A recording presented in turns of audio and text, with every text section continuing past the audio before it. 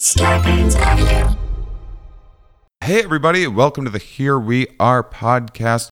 I have a fantastic episode for you today, and my co-host from last week, she's not the co-host on this episode, but I thought she'd have a little bit to say here, because we mentioned last week that I don't know a thing about plants and ecology, and Sophia Rockland, she's the plant lady. She's joining me on the Head Talks tour, traveling all around the country. Check out Shane Moss, MAUSS.com, to find out more about where we're going, and within that travels, we sometimes listen to some audiobooks on Libro.fm, and then we also sometimes go listen and take some classes. We've been taking some great courses, plus classes, and I have mine that I've enjoyed listening to,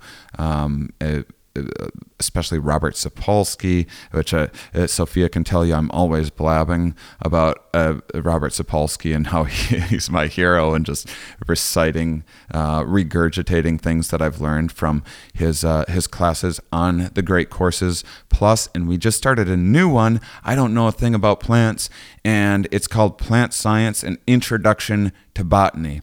Like I said last week, trying to start filling in the gaps. I want to start getting some botanists on the show and talking a little bit more about ecology and that sort of thing that we don't talk about much on the podcast. And this is how this is a big part of how I learn. You can go and watch the Great Courses Plus programs on your computer and get all the great videos and everything. And I often just don't have time for that, because there is a lot of time in a car when you're touring. Did you have any idea how much time you're going to be spending in a car this year, Sophia? Sore subject. All right, let's not talk about laughing. Let's not talk about it.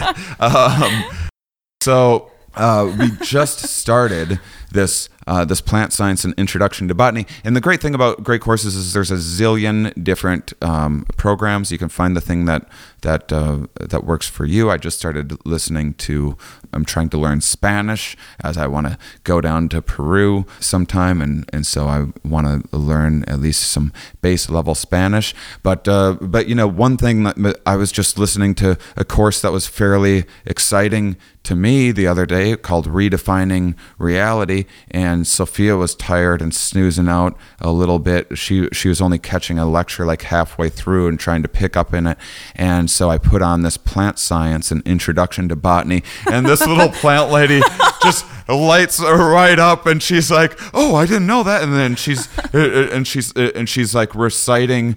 It was so funny. She's like, "This plant does this," and Sophia was trying to say the names of the plants before the lecture and everything. It was very showy, by the way, but I was very impressed. So what did you think of the course so far? I love it. I really, really I am very good at falling asleep during courses, but I have to say I was very active and alert. I love it. I love the pace.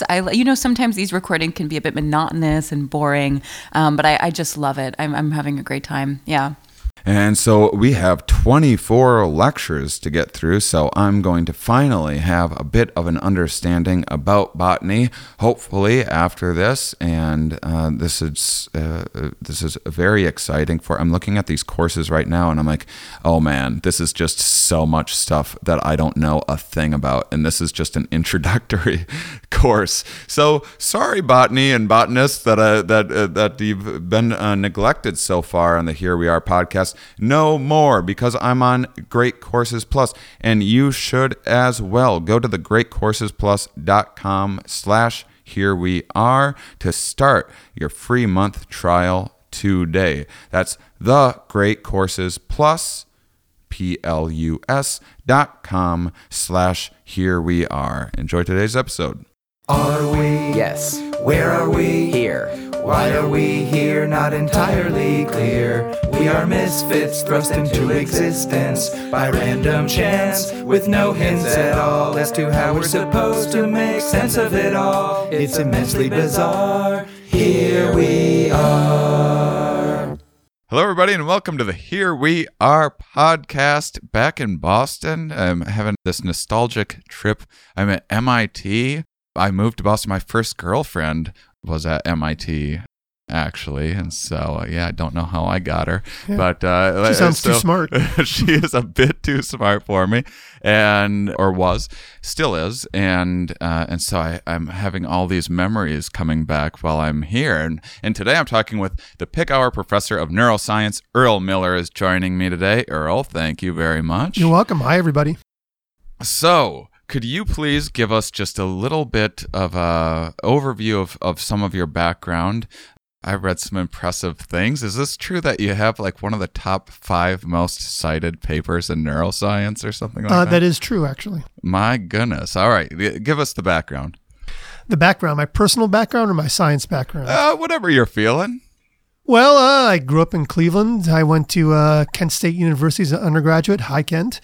Went to graduate school, Princeton, did 5 years, got my PhD there in neuroscience, working with Charlie Gross. Great scientist, great leader, great person. He passed away last year, unfortunately. Did 5 years of postdoc at the NIH with my now good friend, Bob Desimone. And I've been a professor at MIT now in the Department of Brain and Cognitive Sciences and the Pick Hour Institute for Learning and Memory for almost 25 years. Okay, so what was some of your early research that building up to that first, what kind of put you on the map in the first place? Well, my background is more in a cognitive science background. Before I got into neuroscience, and I've always been interested in how the mind works, how we think, how are we self-aware, how do we control what we think? Something I've always been fascinated by, and at first I thought I would investigate this, become a cognitive scientist, where we'd study human behavior or even animal behavior and try to get inside the black box of how your mind works. Then I quickly realized that I can get inside the black box by becoming a neuroscientist and looking more what the brain does. And I think one of my main early splashes was I brought more of a cognitive science sensibility to neuroscience. I started asking questions, high-level questions about how humans and animals think and make decisions and figure out the rules of the game, which is something that people hadn't done that much of before I came along. I'm certainly not the only person, but I helped. So you some of your early work was, if I'm remembering right, some kind of prefrontal cortex stuff? Sure. Some impulse control Sure. stuff or decision making? Is that... That's somewhat right. fair. That's somewhat fair. Fair enough. Anyway, I work on my main interest is in the prefrontal cortex, which is the part of your brain right at the front of your head, above your eyes, behind your forehead. It's the part of the brain that does most high level thinking. It's not the only part of the brain. Your brain all works together, networks all functioning together and interacting. But the prefrontal cortex is kind of the apex of cognition in your brain. It's the brain's executive. It figures out the rules of the game. It figures out the structure of our society, what works, what doesn't work, what's appropriate, what's inappropriate, then uses that to control your own thoughts and actions so you can behave appropriately and successfully in the environment you're in. Would it be fair to say that this is kind of one of the bigger defining features of human beings is the just kind of the size of the prefrontal cortex and how much activity they have there? Absolutely. The prefrontal cortex reaches its biggest development, phylogenetically speaking, in the human brain. If you look at animals like cats and dogs, their brains, especially dogs, are generally shaped like our brains, but the biggest difference, or monkeys, for example, their brains are generally shaped like our brains. There's just more of it in our brains, but the biggest difference is the size of the prefrontal cortex. It's like a 30-year cortex being the higher part of your brain. It's like a third of the size of your cortex in humans. So it's the part that's most human-like. So when we say higher order, what are we talking about there? How are you defining that? Sure. Low order is just sensory inputs. The raw information flowing into your brain. We call that lower order or bottom-up information. It's just what the environment is communicating to your brain. And then the opposite is high order, or what we call top-down information. Another word for it is executive information. It's the rules that your brain has figured out about how things work. It's acquired knowledge about what's appropriate, what's inappropriate, what sort of goals might be available out there, as simple as getting through an interview or getting a PhD or planning your whole career. They could be short-term goals or long-term goals. But the prefrontal cortex, being the high order part of your brain, what we mean by that is it figures out what goals might be available, and importantly, figures out what plans might be successful at getting towards those goals, and constantly reassessing the situation, seeing if we need to change our plans, change our behavior to get us to our goals. This is the main thing that the prefrontal cortex does. So if I walk out of here afterwards and there's some threat, or I'm like almost going to get run over or something like that, and I run, this would be kind of more of a lower order bottom up. But if I'm like, I'm going to go for a jog today, and I plan out that exercising, that's more of a higher order functioning. Absolutely well said. So like the first example of someone leaping at you and you running away, that's an example of a bottom up. It's a reflex triggered by a bottom up sensory input. Your brain has reflexive responses to things because a lot of these things are very advantageous for our survival. If I throw something at your head, you're going to duck out of the way. But that's the environment acting on us, acting on our brains and making us behave. When we act on the environment, when we take the situation we're in now and try to imagine a better situation and make that situation come about, we're acting on the environment. And that's what your prefrontal cortex is mainly evolved to do. I mean, it seems like such an incredible, fantastic tool and system for evolution to have stumbled upon. Why are humans the only things out there with such an impressive prefrontal cortex? Well, we're not the only things out there with impressive prefrontal cortex or even goal-directed behavior. There's animals have some approximation of it. It just sort of reaches its apex in the human brain. But other animals, other primates, even cats and dogs have some semblance of goal-directed behavior. We're just much better at it. We have much more equipment in our brain to engage in that kind of goal-directed, planned-out, thoughtful behavior. I bet a dog can still like sit and pause and shake and stuff to get to a treat if it has to. It doesn't just automatically turn into salivating and attacking you for the food or something. That's right. Very simple animals, sea slugs and whatnot, they just mainly react to the environment. And as animals get more and more complicated, they're more and more capable of acting on the environment. And humans, we're the kings and queens of that. I mean, just look around you. We're sitting in a building doing a podcast at a university where we have dramatically changed the environment around us and dramatically changed our place in that environment. So you talk about us having kind of we're at the apex of this, but how much individual difference is there just amongst humans? I know that there's different in terms of development over a lifespan. There's large changes in the amount of prefrontal maturation, and then later on it's my understanding is it's one of the first parts of the brain that starts having some issues. Well, it's the first part of the brain. It's the last part of the brain to fully develop. Your prefrontal cortex doesn't fully develop until you're in your low to mid 20s, which I think is a pretty good reason to raise the driving age to like 25. But it's also the first part of the brain that begins to degrade as you get older. I just got distracted thinking about all of the reckless driving that I did as a teenager. Oh, tell me about it. I'm amazed I survived my adolescence. I mean, actually, I don't know if you want to necessarily touch this or whatever. I don't know if this is like a big political issue or something, but it does seem strange to me that, as a society, we have over time recognized that, like, hey, there are these times in development where it's appropriate to say, like, 18 years old or 21 years old is when we start giving humans more control over this or that aspect of their life, and that's mostly just kind of been like an approximation over time. But now we have the science to back up some of this stuff. Do you think that eventually maybe some of this research will influence some of the lawmaking? Perhaps. Not my area of expertise. Not my place to say. Right. What I can say is all we can do is provide the science, and what politicians or regulators do with the science is You know, we hope they do the best with it. So far, humans aren't very good at doing that, especially now. And how much? I guess this is a little more toward the philosophical side, but it's sorry, but it seems like the prefrontal really has a place in the conversation of free will or kind of responsibility or how much agency we have over our lives. What is its place in that conversation?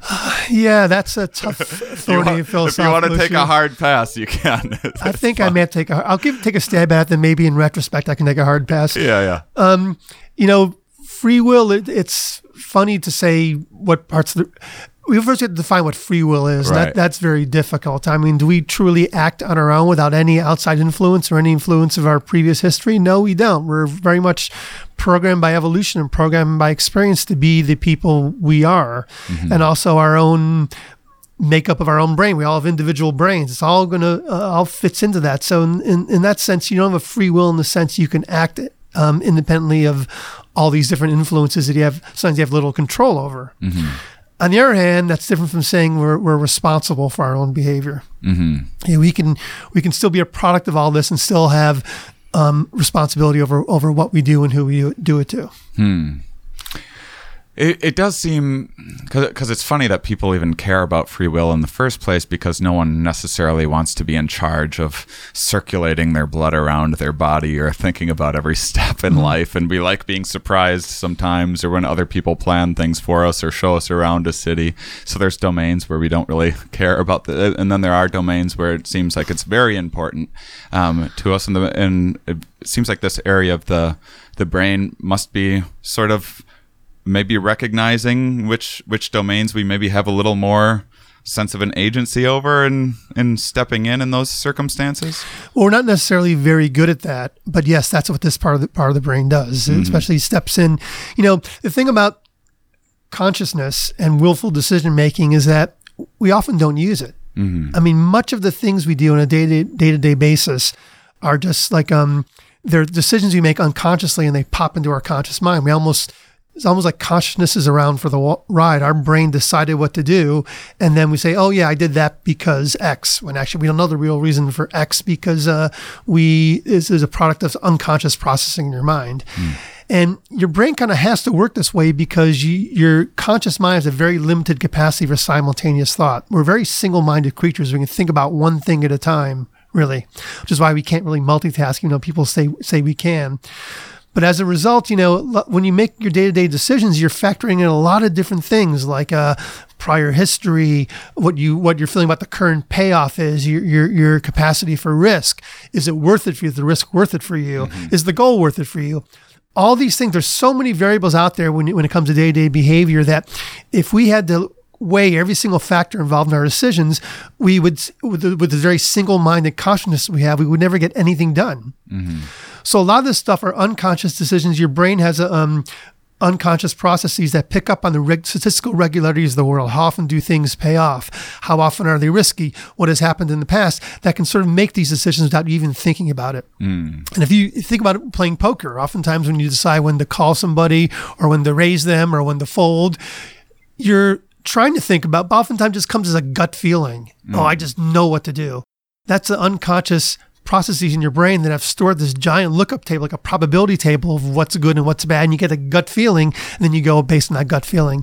That's what a lot of day-to-day decisions are about. Consciousness is mainly good for, talking about consciousness, and it's good for planning behavior when you're thinking. It's almost like a model. You can run off scenarios in your mind without having to actually get up and go and do them. Yeah. So it's good for those kind of things, but day to day, a lot of the time, consciousness is just along for the ride.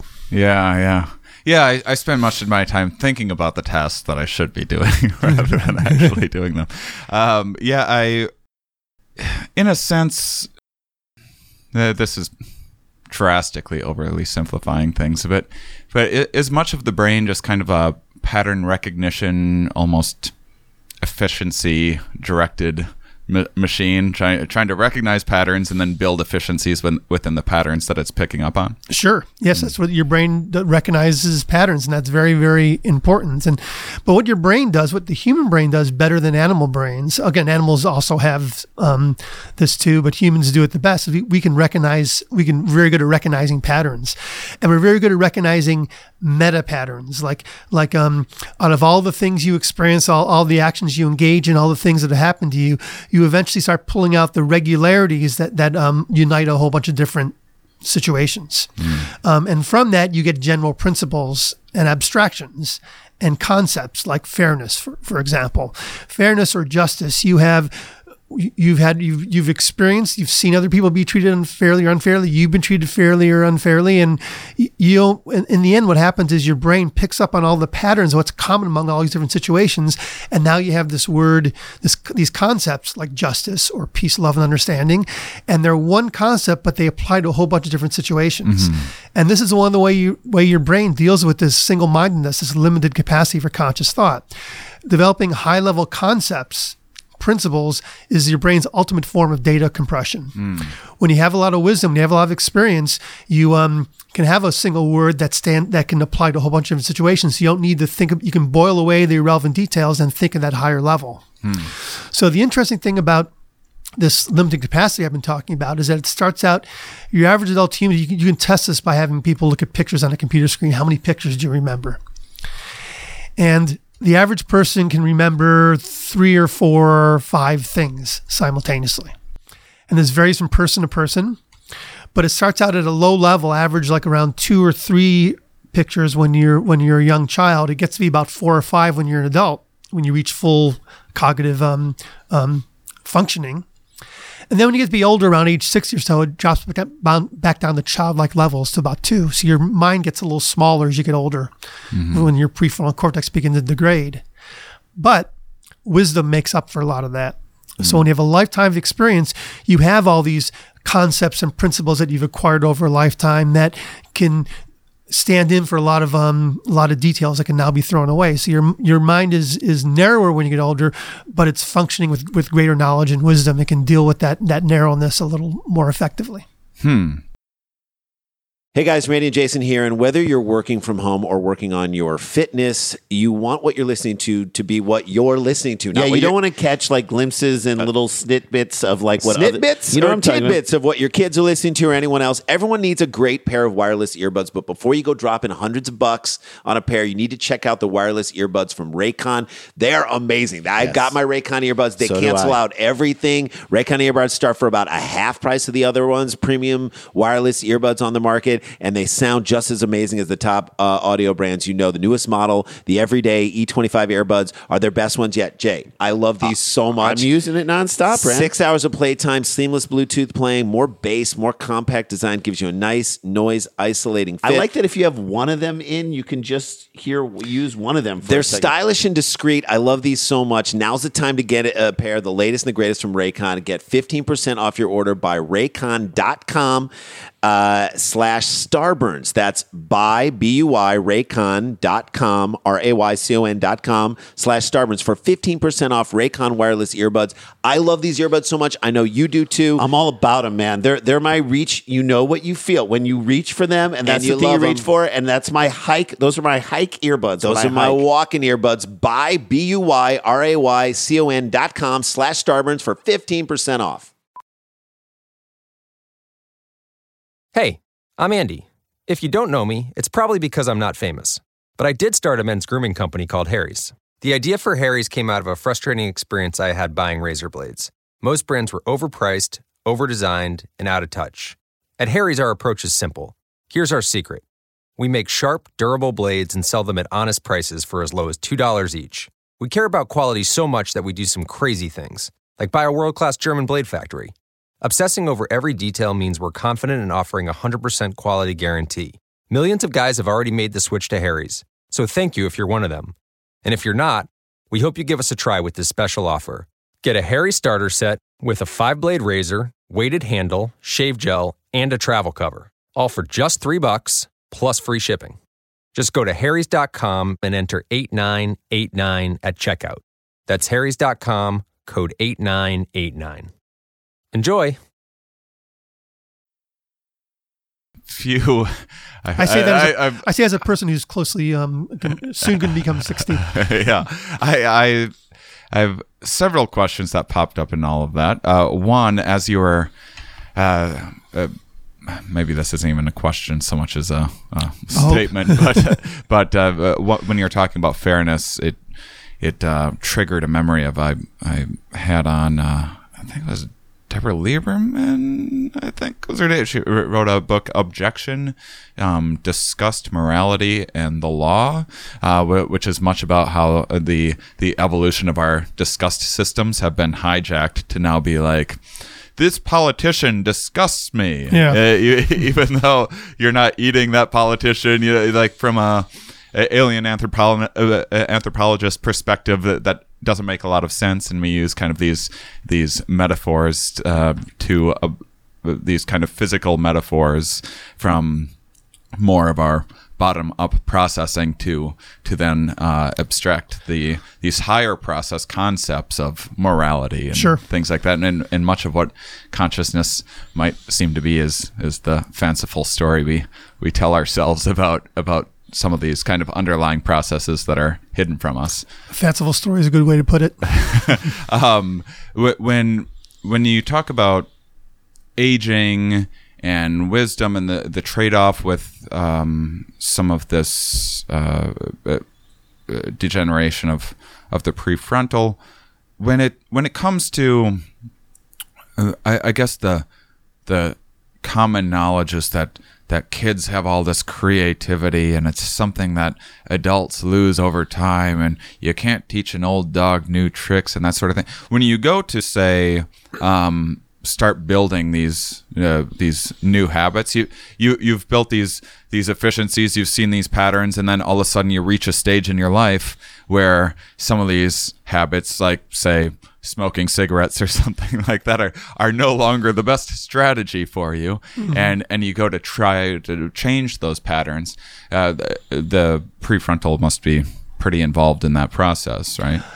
True. The prefrontal cortex is mainly involved when you're learning new complicated tasks and you need flexibility. But when you get into habits, when you get into routines, that's a whole different part of your brain. Okay. And this is what your brain actually does, again, to deal with this limited capacity for consciousness. If there's things you do over and over again routinely, your brain forms unconscious habits or routines from them, what we often call procedural memories, because they're memories of how to do things, and they become unconscious. In fact, consciousness can interfere with these kind of routine memories. So, for example, if you learn to juggle or learn to play musical instruments, your fingers know what to do, your arms know what to do. You have muscle memory. Mm-hmm. That's this unconscious form of procedural memory. That what your brain does, if you do something routinely over and over and over again, your brain says, "Oh, you'll need to think about this with this limited capacity we have for conscious thought. If it's so routine, I can make it an unconscious automatic process and turn it into muscle memory." But the same is true we have complex patterns of behavior where we would develop habitual ways of doing things. And your brain, it's like a bit like a muscle. The more you do things, the more those pathways in your brain strengthen, and the more you fall into the same old familiar ruts and habits every day. The more they capture your thoughts and actions because they're so strongly established. So give us some examples of some of the tools or studies that you use or have used in the past to investigate. Well, I'm an electrophysiologist. We mainly look at electrical activity coming from the brain. Could be in animals, could be in humans. And by looking to see what alters electrical activity in the brain, we try to reverse engineer how the brain does these high-level cognitive functions. So, for example, one of the things our lab has been very interested in is how the brain forms abstractions and abstract categories and principles and whatnot. And one study we did is we taught subjects to recognize a bunch of computer-generated images as either cats or dogs. And we morph among the shapes. So for the actual stimulus that we used, the collection of cats and dogs we used, it was actually one continuous shape that varied from one to the other. But we taught the subjects that anything, we made an artificial boundary. Anything that was more cat than dog was a cat. Anything more than dog than cat was a dog, right? So in this case, we're actually looking at So what you have is a bunch of continuously varying shapes where some cats and dogs near the border can look exactly like one another, but actually they're in different categories. At the same time, cats within the same category can look very different from one another. And by getting some experience, what happens is your brain learns to throw away the details of what things actually look like and figure out what the principle is that makes a cat and a dog. And we can see the brain doing that. We can see how the brain does that. We can see the parts of the brain, especially the prefrontal cortex. They simply throw away all the information about what the things actually look like and just pull out these general principles. Now, what do I mean by general principle? You've all seen a lot of dogs in your life, right? Everything from Chihuahuas to Great Danes to pugs. They look very different from one another. Those are actually, these are all dog breeds. They're a human invention. We breeded all these different examples of dogs. But if you close your eyes and think of the concept dog, what most people will think of is an average size brown dog. Mm-hmm. Okay, well, that's what dogs would look like if you didn't breed them selectively. If you look at feral animals, dogs out in the world, they're all eventually they interbreed with one another until they're all average size brown dogs. So what your brain but when you may not have seen many examples of these average size brown dogs, and you've seen a lot of other dogs, but what your brain has done is by constantly being experienced with all different types of different looking dogs, your brain has abstracted what the prototype dog looks like. Yeah. And you have that in your head, then you could use it to apply to all these different examples of dogs and say, that's a dog and that's a dog and that's not a dog. Yeah. So your brain abstracts these general, what we call prototypes, right, even though you may not have any direct experience with prototypes, but it's the average of all the things you have experienced. So they say prototype and not like exemplar or archetype. They say we say I know for future reference that I'm saying it correctly. Well, in experimental cognitive neuroscience or cognitive science in categorization, a prototype is as average, and the exemplars are all the different examples of dogs. I see. So we call an exemplar all the pugs and the poodles and whatnot. Those are exemplars. I see. And then the prototype is the unseen average you don't see, but your brain somehow extracts. Two things that might interest you that are related. One, I'm 6'3.5", and every time I get off stage and people come and say hi afterwards, they're always like, "Oh, I didn't realize how tall you were." And it's because people just assume that when they're looking at someone on stage, or I think this is their average height, they're just like, "Oh, this is an average, this person's of an average height." Another semi-related thing, I mostly stay in Airbnbs, traveling around, and I had a Airbnb in Asheville with a hot tub, and I'm sitting in there late at night, and it was attached to a house, and so people lived in another portion of it that I didn't. It's like a kind of a duplex situation, and I'm sitting in there, and I see this silhouette, and I'm like, "Oh, they must have a dog." And it's like approaching, and I'm like, "Geez, I wonder what kind of dog that is." And it's still approaching. I'm like, "Gosh, that's a big dog. What kind of species is that?" And then I was like, "Oh, that's a bear. That's actually a bear approaching me." So it is, and by the way, I'm alive, listeners, in case you can't tell from listening.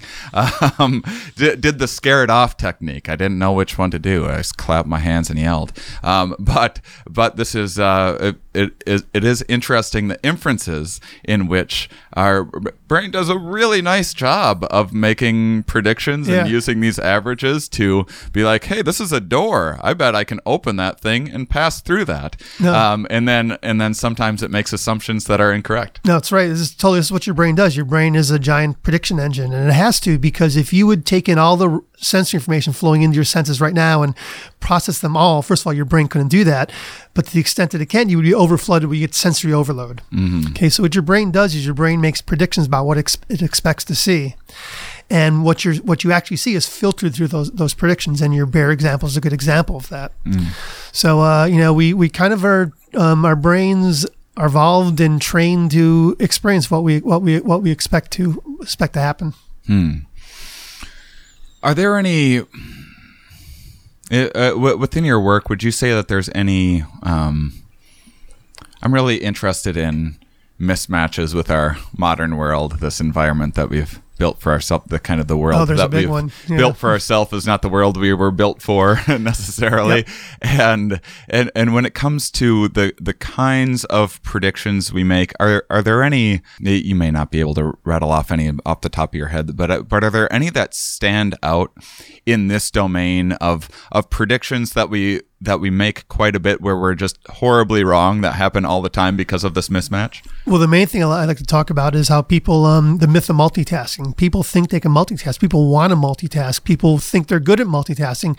No one is good at multitasking. It's a brain delusion. Let me just take an Instagram pic of us while you're explaining this to me. Put down that phone. So your brain thinks it's very good at something that it's actually very, very bad at. No one can multitask well. We're all better when we monotask. We focus on one thing at a time, because when you multitask, you task switch. You think you're doing more than one thing at once, but what your brain is doing, because this limited capacity, your brain is actually rapidly switching from one task to another.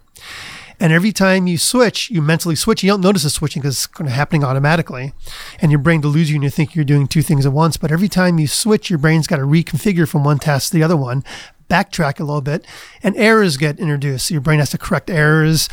So that's multitasking is bad for you, because you spend a lot of your time switching and doing and incurring these switch costs rather than spending valuable processing time actually doing thinking. Right. So that's a big problem.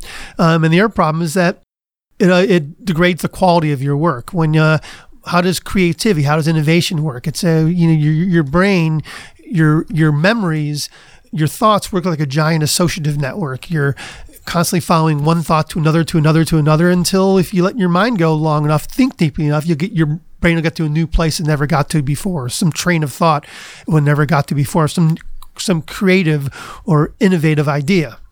Or it could put together two old ideas that didn't seem to be related before, but now after following this garden path, you realize there is a relationship between them. If you spend all your time task switching and error correcting, that's time your brain isn't spent finding these new creative and interesting places. And then the question is back to your original question, is this mismatch, is that, one more factoid I'll answer. If you bring people into the laboratory and you ask them, are you good at multitasking? And some people say, no, I'm really bad at it. I like to just have one thing going at a time. I don't have the TV on when I'm working my laptop. I try to put my phone away when I'm working. Other people say, no, I'm really good at it. I have the phone and the laptop out and I'm doing this and that. And I'm really, really good at it. If you actually bring them into the lab and test their cognitive capacity, the people who think they're the best in multitasking are actually the worst at it. It got a little kind of Dunning-Kruger effect almost going on there. Yeah, what's going on is that the people who are multitasking a lot, it's because they have trouble maintaining focus. They get distracted too easily by the things around them. So they just go and do it. They pick up their phone, they pick up their laptop. They can't keep focus on one thing. They do all these different things, but they delude themselves into, I'm doing it because I'm good at it. I mean, they can't help themselves, and they convince themselves they're doing it because it's a good thing and they're good at it. The fanciful story. Yeah. And what happened is I should say, is that back when our brains were first evolving, millions, hundreds of thousands and million years ago, our brains evolved in a very information poor environment. But any information could be really important, like a rustling of the leaves could mean a tiger's about to leap out at you. So our brain evolved this thirst for knowledge, for new information. Your brain evolved to seek out new information because new information was adaptive. But at the same time, because we evolved in this information poor environment, there wasn't a lot of sources of information around, your brain could also evolve this limited capacity. Now, why we have a limited capacity is something else we can talk about. We have some ideas about that. But your brain could evolve this limited capacity because there wasn't a whole bunch of stuff to pay attention to back when our brains were evolving. But now you have this brain that's thirsty for new information because could be save your life, and you have a brain that only can think about one thing at a time. And now we're in this new modern world where we have all these information sources around us. So it's a perfect storm of a bad situation for our brains. We have this thirst to multitask, but we're really, really, really bad at it. Yeah, it's this kind of super saturated, there's blinky things everywhere. Our brains have not evolved for that kind of information-rich environment. I mean, but how much are we able to habituate over time where, like any drug or any kind of experience, it seems like people can. With websites, they had it used to be every ad was blinking.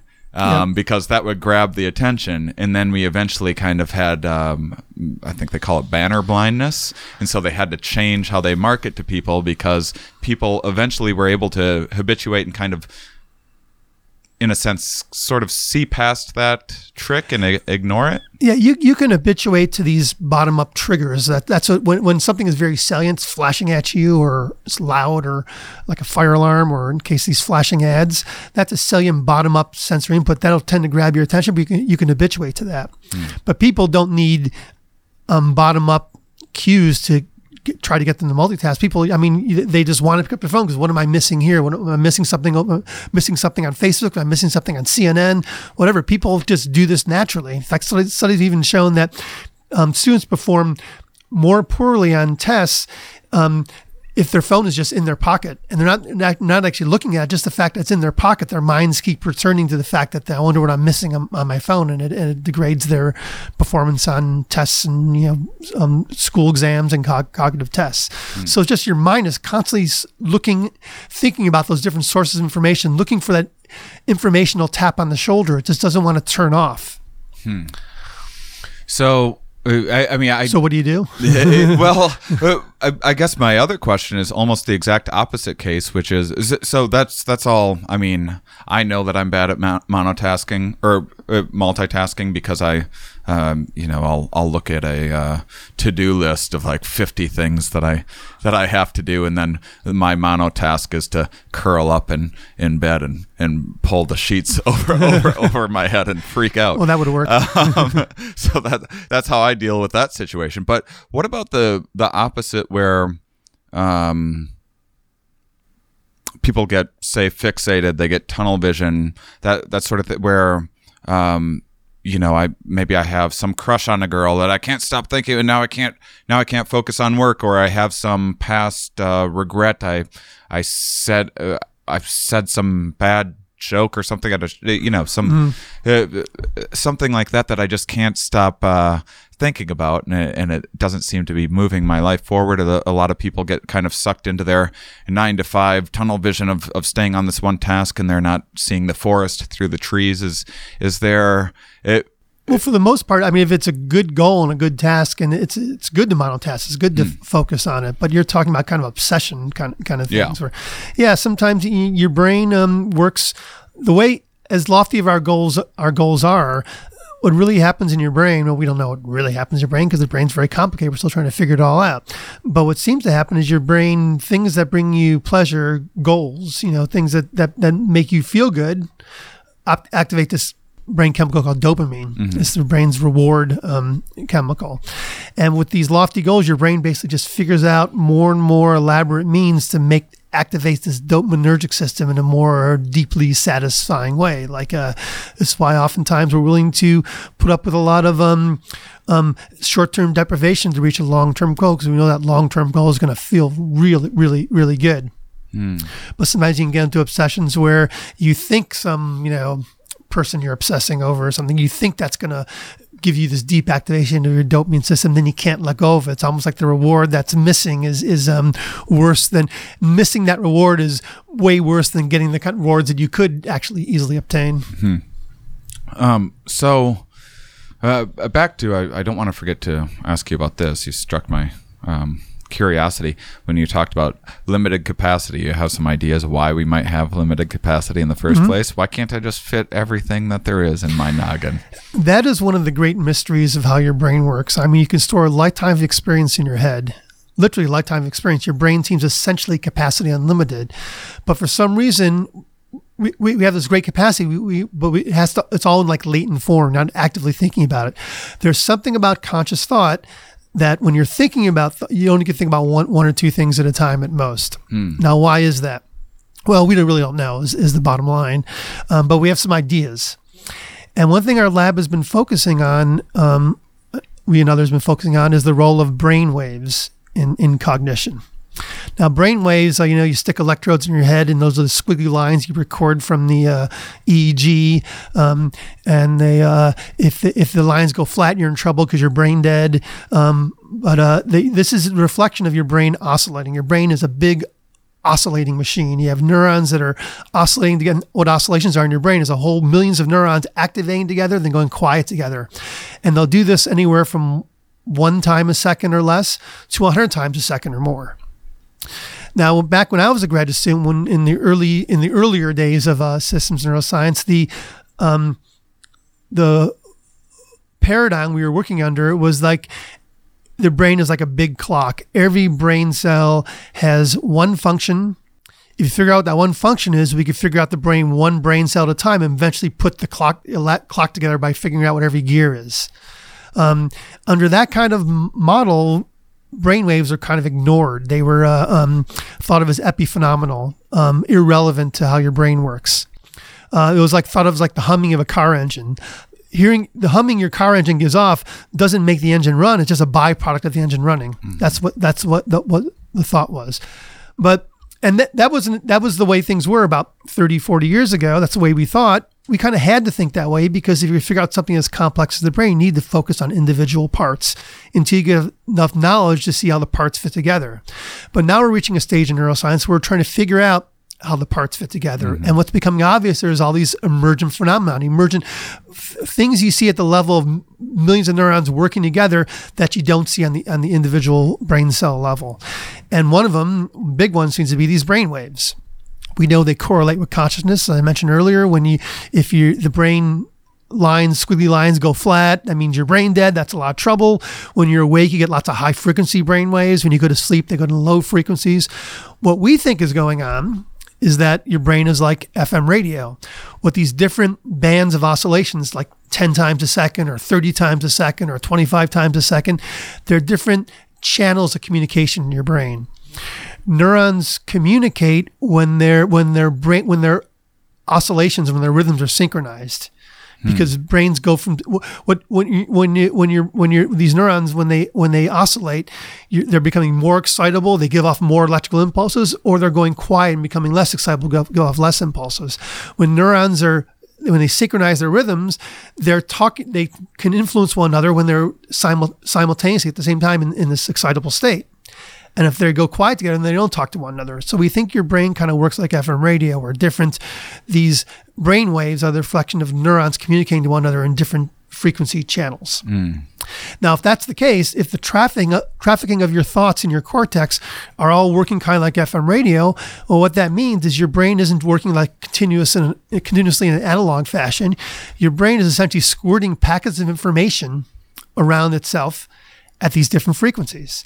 And if that's the way your brain works, that means all the information you need for a simultaneous thought in one given instance has to fit within one of these waves because it's being carried by one of these brain waves. So all the information you need for your thought in a given moment has to fit within one single brainwave. And that's our best guess on why you have this limited capacity for conscious thought, because your brain isn't continuous. Your brain is these discrete packages of information being shoved around your brain at different frequencies, and these packets themselves are limited to capacity because of the limitation of how much you can fit into one wave. So early on in neuroscience, it was really exciting. Someone that had to have some like brain injury or something like that would be like, this region is responsible for this. And then you thought they kind of thought they'd be able to zero in exactly on the grandmother neuron or you do your homework. One neuron that would recognize your grandma, but there's this emergent property, and that's sort of what some of these waves are doing. That's right. And you think about it, like, so the way you describe is this part of the brain does this part of the brain does that, this individual neurons do this or that. That's the kind of philosophy paradigm we labored under when I first got into neuroscience several decades ago now. But in addition to these brainwaves, one thing we've also discovered, one thing our lab was helped discover, was that neurons don't have one function. Neurons in the cortex of your brain, especially the higher parts of your cortex that do critical thinking, they're multifunctional. They don't just do one thing. They're not one gear. The gear changes in shape and size depending on what your brain's doing in any given moment. And if that's the way your brain works, that neurons don't actually have one function, they're not in one little gear, but they change their function from moment to moment. The question is, how does this switch? How do neurons know which neurons to talk to if they're all multifunctional and they constantly change what they do? Well, this is what we think the brainwaves are doing, is that neurons that need to be talk to one another for one given function, they synchronize their activity. So if a multifunctional neuron is involved in one function right now, well, it synchronizes its brainwaves with other neurons that are involved in that function, therefore they can preferentially talk to one another. Then they shift to another function, they talk to a whole other group of neurons by shifting which other neurons they synchronize with. So that was the discovery that neurons are multifunctional was something we didn't anticipate 30 years ago, but seems to be very true now. And if that's the case, there's got to be some way to target who these neurons are talking to. If your brain if every part of your brain did one and only one thing, you just wire together the things need to be wired together, and that's it. You're done. But now we're thinking of brain anatomy as being more like a road and highway system. It just says where traffic could go in your brain. Something else has to direct the traffic from moment to moment. And we think, and especially with these multifunctional neurons, where the traffic has to change from moment to moment depending on what function they're involved in. We think that's what the brainwaves are doing. They're spotlight. They're the traffic lights in your brain. They're these different patterns of oscillatory synchrony, of resonance patterns of different neurons chattering together in synchrony, and then changing who they synchronize with and sharing together with another group of neurons. That's what directs the traffic in your brain. And that's why you have limited capacity for conscious thought, or so I think. Yeah, I mean, it makes sense. So is the idea that so you have this kind of you got this radio, and you got all of these different stations that are kind of playing at the same time, but you're only tuned in to one at a time, so that you can kind of hear clearly this one channel at a given moment. And consciousness is, I mean, what's shifting the dial to tune into the other parts? Is that what you're talking about with the different traffic lights? Is that yes, it is. Yes, it is. But if I had an answer to that question, I'd have the Nobel Prize, and we all could go home because we'd have figured out the brain. What about something is directing the traffic? How that is, we have some ideas about how recurrent processing in your brain, these loops from the parts of your brain that figure out what to do, how to get goals, like the prefrontal cortex, figures out what's good out there. How can I get that good? They feed into the parts of your brain that activate this reward system, right? And then by what's something we call recursive processing, where the brain figures something out, feeds it back in for fodder for further processing, then figures something else out, and you go through these loops. It sort of figures out in a very elaborate way how to activate itself in a way that's goal directed.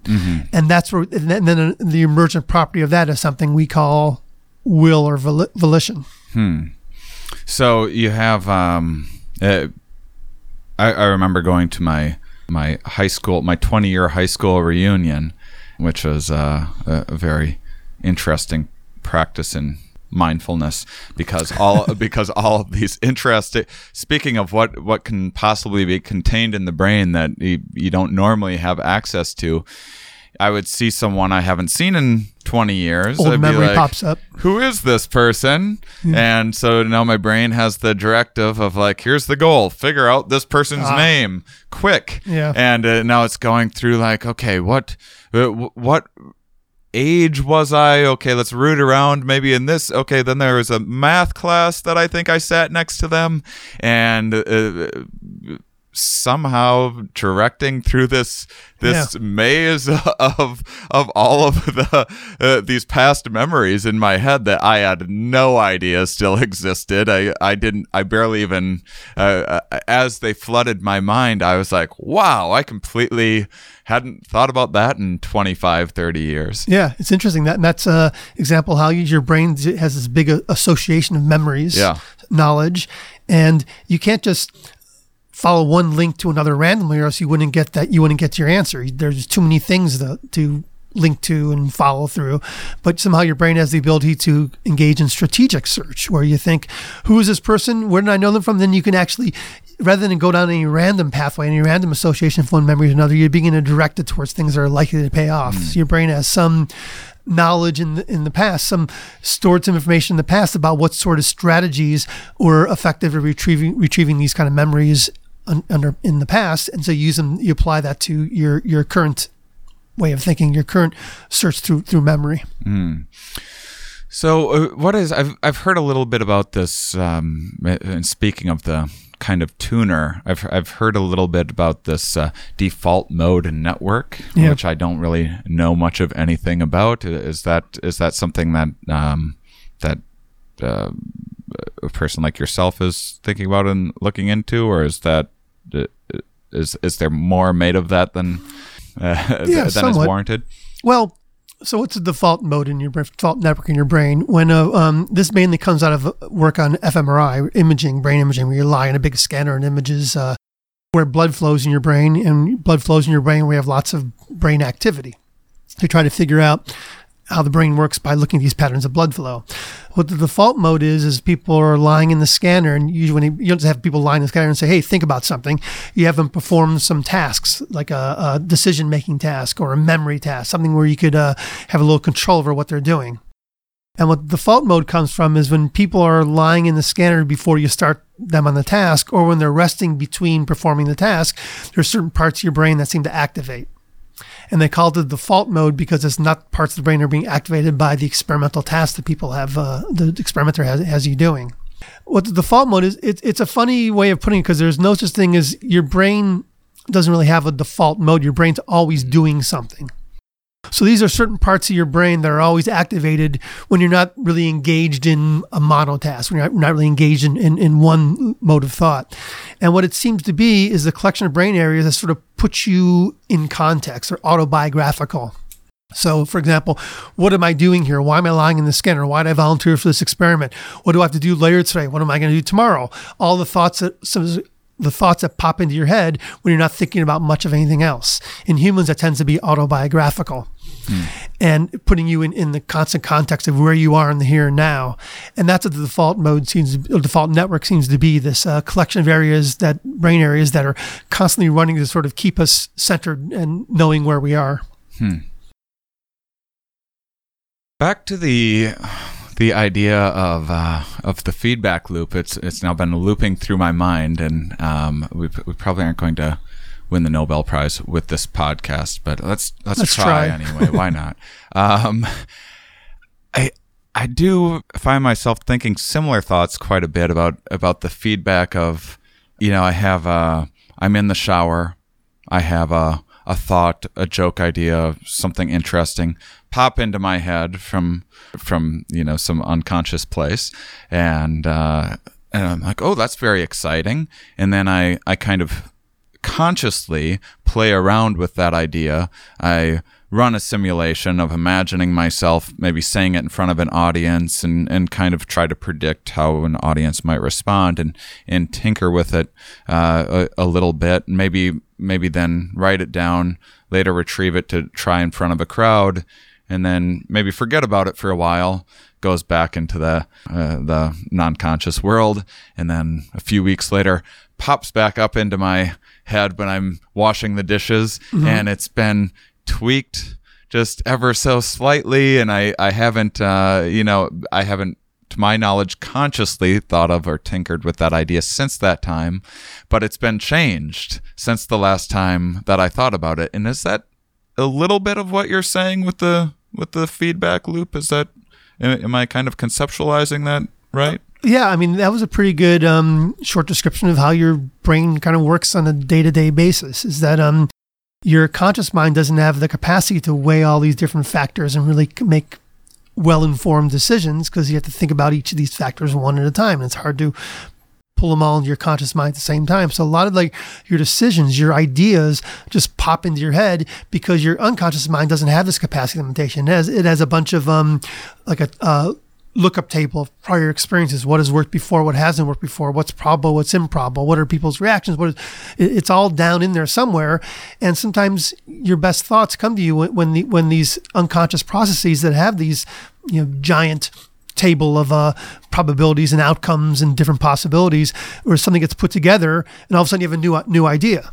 So oftentimes I find that some of my best ideas come when I'm not actively thinking about the problem when I'm doing things like in the shower or drifting off to sleep. This is because your conscious mind can often get in the way. It's limited capacity. So you're sort of thinking along the same ruts over and over again, thinking along the same paths. Sometimes you need consciousness to get out of the way so you can let these new things, these new put together thoughts bubble up to the level of consciousness.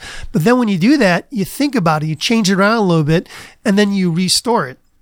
And one of the interesting things about memory storage is that when you think about an old memory, you're not simply reading it out of like a hard disk in your brain and then just putting it back in the hard disk.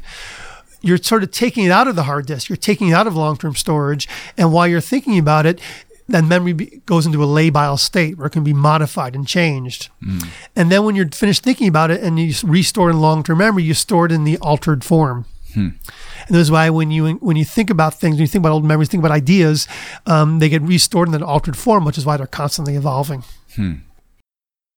Another thought occurred to me when we were talking about monotasking, of finding that balance, because I know when you're talking about your creativity, kind of merging these couple different ideas, these different experiences that you've had, I know that often, and I've heard people say that this can be a good idea, is to be reading a few different books at one, not like reading one sentence here and then one sentence here and one sentence here, right. but having, one night I read this book about biology, the next night I read this sci-fi book or something, and it can help with retention and creativity because you're connecting ideas in novel ways, and then once you actually create your own idea based on like this idea that kind of maybe hasn't existed before. That's our egocentric bias makes you excited about that, and it kind of helps retain that, and that can be a boost for creativity rather than just reading, say, the one biology book. Oh, absolutely. I mean,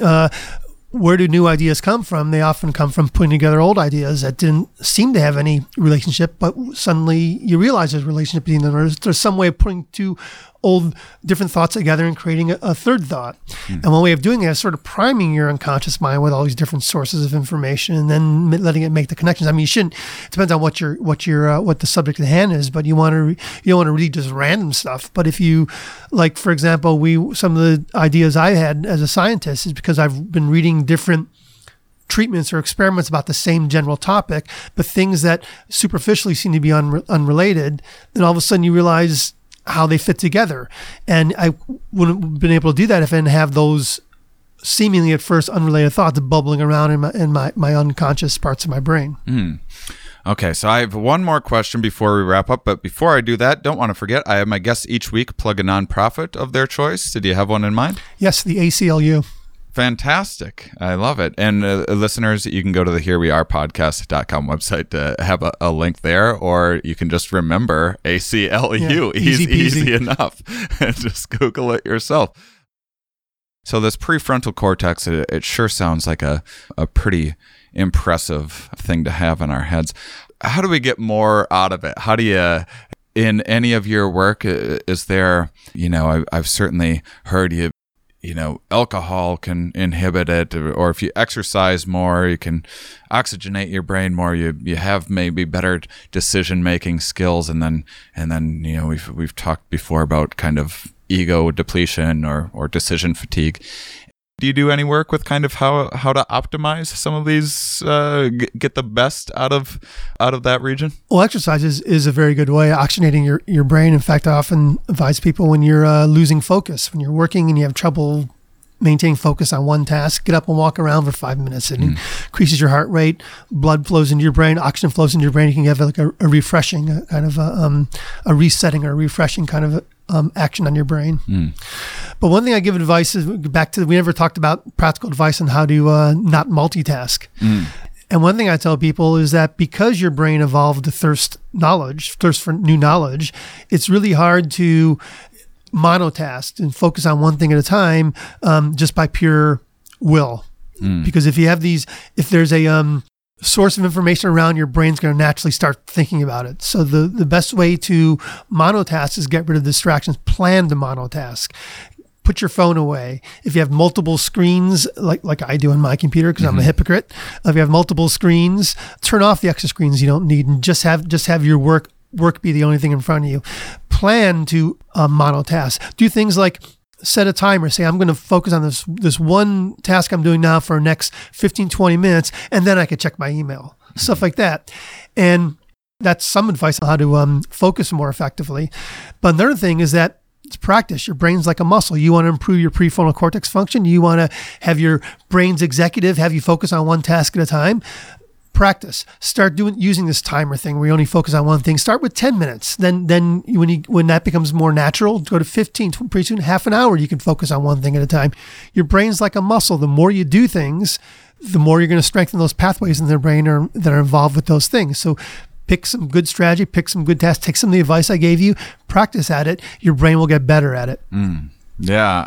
When I do have a successful, seemingly productive day, it's often because on my computer, normally if I'm in between tasks, I have various tabs open. I'll be like, I'll check Facebook, or I'll do this. I'll get easily distracted. When I have a good day, it's when I'm done with the task, I just like either get up or close my eyes for a couple minutes and actually think, what do I actually want to do next, right. rather than just being on autopilot.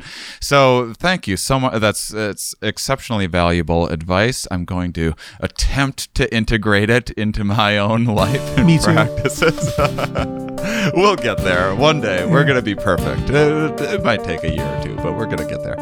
Well, thank you, Earl, for joining me. Thank you. This was a fantastic conversation. And thank you, listeners, for being such wonderful, curious people. We'll talk with you more next week.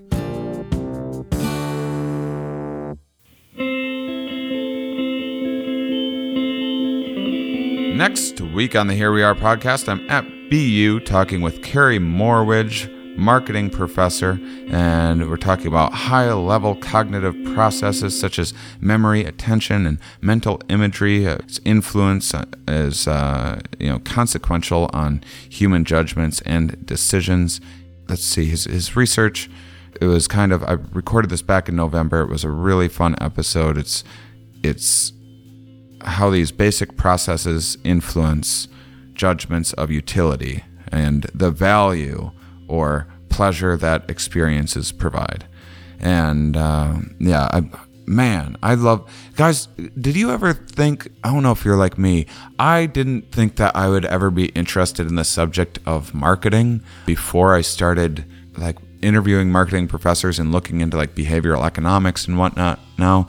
But it's just learning about how people are primed in different ways and why people make the judgments in terms of spending and that sort of thing is just mind-blowing. What it kind of tells us about consciousness itself in our perceptions.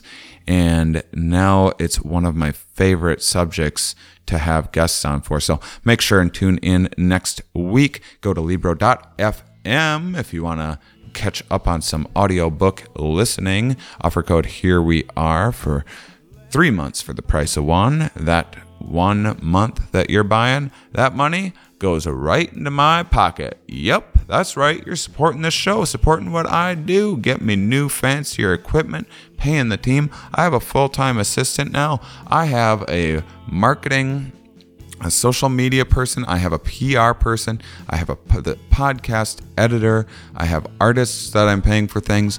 And it turns out that's all exceptionally expensive.